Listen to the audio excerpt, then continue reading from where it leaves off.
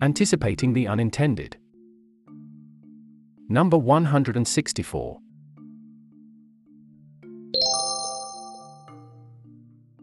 India Policy Watch. The indispensability of economic growth. Insights on burning policy issues in India. Shruti Rajagopalan and Lant Pritchett of India conversation is full of insights for all public policy students. Link available on screen.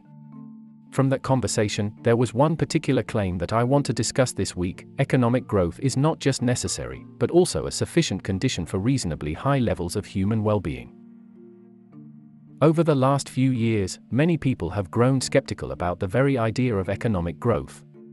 There is a whole cottage industry of experts and non-experts ready to diss economic growth in pursuit of other, worthier, goals such as sustainability or inequality. This thinking is morally problematic given that economic growth is the only mechanism to reduce large-scale poverty in India. Anecdotally, it is tougher to convince Indians born after 1991 in economically well-off families, and connected to the global conversation on development, about the centrality of economic growth. Sometimes, the pushback against growth is not along the lines of "but this is not the right way to achieve economic growth." Such pushback would have been desirable. Instead, some people firmly believe that India doesn't need economic growth anymore, it's had that enough.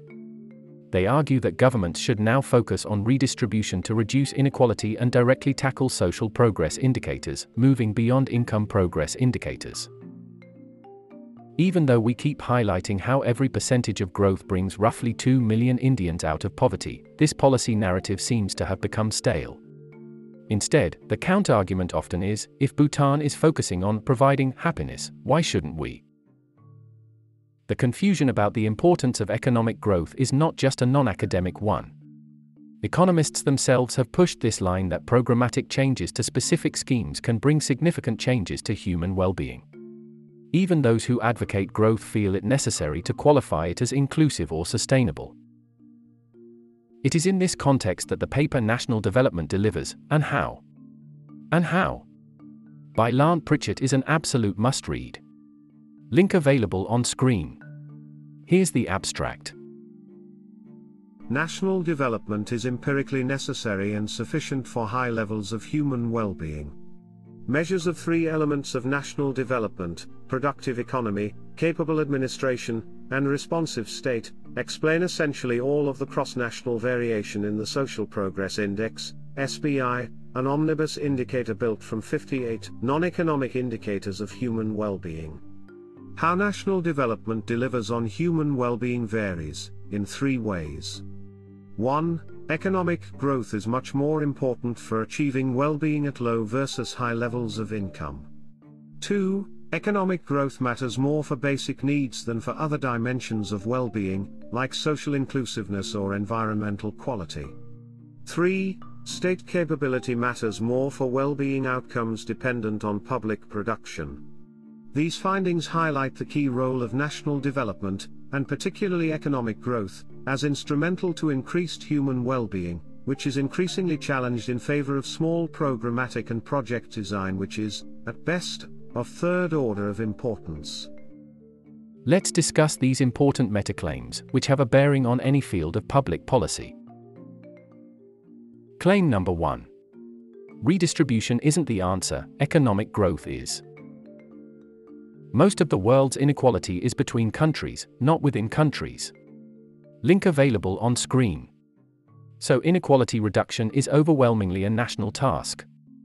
And you cannot do redistribution if your income levels are low, as the size of the economic pie is too small to create a difference meaningfully.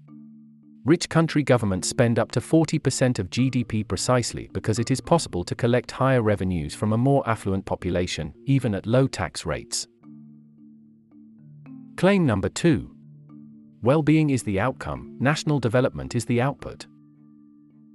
The three indicators of national development, GDP per capita, state capability, and democracy, explain all the Social Progress Index, SPI, variations, a non-economic index comprising 58 indicators. There are no countries with high levels of national development and low levels of social progress. Similarly, no countries have managed high levels of social progress at low levels of national development. In other words, well-being is the outcome, and national development is the output. Here's the striking chart in the paper which explains this relationship. Image available on screen. Claim number 3. Economic growth is much more important at low levels of income. There can be no one global pathway to social progress. Priorities of richer countries will be different from the priorities of the developing countries. The 58 indicators of SPI can be clubbed into 3 main categories: basic human needs, example water and sanitation, safety, nourishment, foundations of well-being, environmental quality and opportunity, personal freedom and choice. The paper empirically shows that economic growth matters immensely for fulfilling basic human needs. As long as we agree that basic human needs such as water and sanitation, safety, and nutrition are essential to social progress, economic growth is indispensable. I think this paper deserves more attention, especially in the Indian context. We tried to discuss this idea on Paliabasi as well.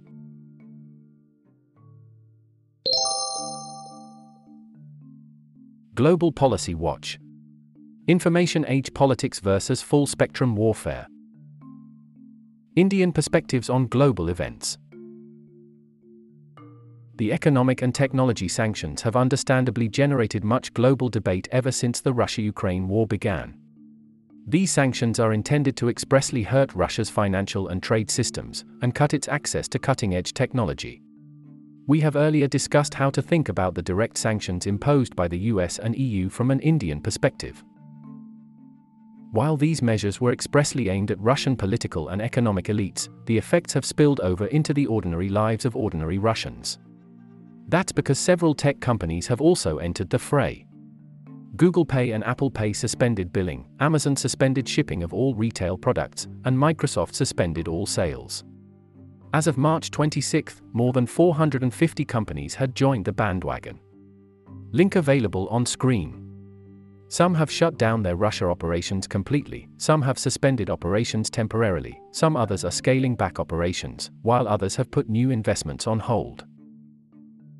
These seemingly synchronized actions by Western governments and companies have set the alarm bells ringing in India. For those who believe that the ultimate goal of economic policy is to reduce import dependence, these measures act as tailwinds. From their perspective, these instances prove that Western companies and governments are all joined at the hip. The separation between the state and markets is a lie. To them, all these withdrawals are coordinated to achieve a strategic objective. They are a part of a planned package to achieve control over Russia in all dimensions of the battle space.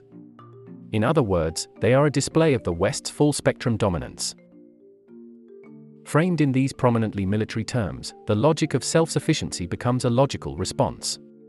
All foreign companies start appearing like attack weapons in the hands of an adversary, while national champions, however inefficient, in all sectors of the economy become a matter of self-defense. Imports become evil, exports go down in priority, and joint development between private actors start getting scrutinized by government officials. As you can gather from my tone, this full-spectrum warfare is an inaccurate and counterproductive way to frame the ongoing events.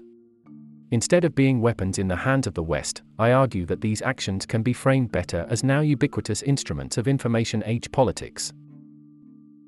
Seen from this perspective, the spate of withdrawals by Western companies is not a part of a well-laid-out, coordinated plan by Western governments. Rather, it is a result of uncoordinated actions by companies which have willy-nilly become political actors in the information age. In that sense, these actions are not very different from some Indians breaking China-made TVs during the Ladakh standoff, or an NBA team manager showing support for pro-democracy protests in Hong Kong.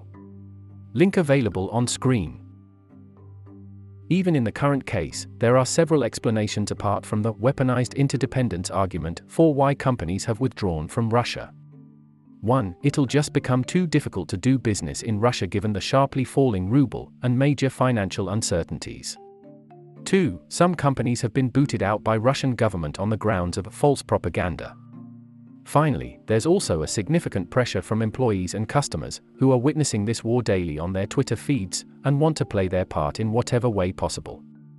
This explains why even some open-source software libraries have been modified to either cut off Russian customers or delete files on Russian computers.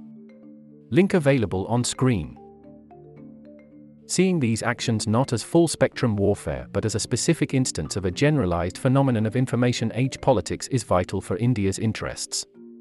The latter framing acknowledges that multinational companies are geopolitical actors, but also leaves room for negotiations and bargaining, like all politics does. This lens permits taking the long view that technology collaboration with the West is necessary for Indian companies to build their own complementary strengths. In an interdependent tech world that is here to stay much beyond the current war, this approach has a higher chance of success rather than national champions motivated by the outdated logic of reducing import dependence.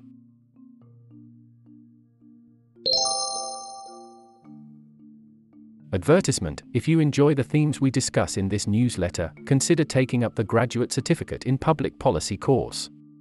Intake for the next cohort is open. 12 weeks, fully online, designed with working professionals in mind, and most importantly, guaranteed fun and learning. Do not miss.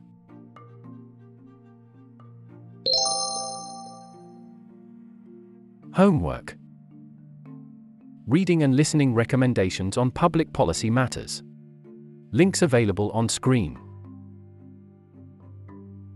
1. Article. This excellent Bloomberg article cautions that the second great age of globalization might be coming to a close, unless the leaders act differently. 2. Article.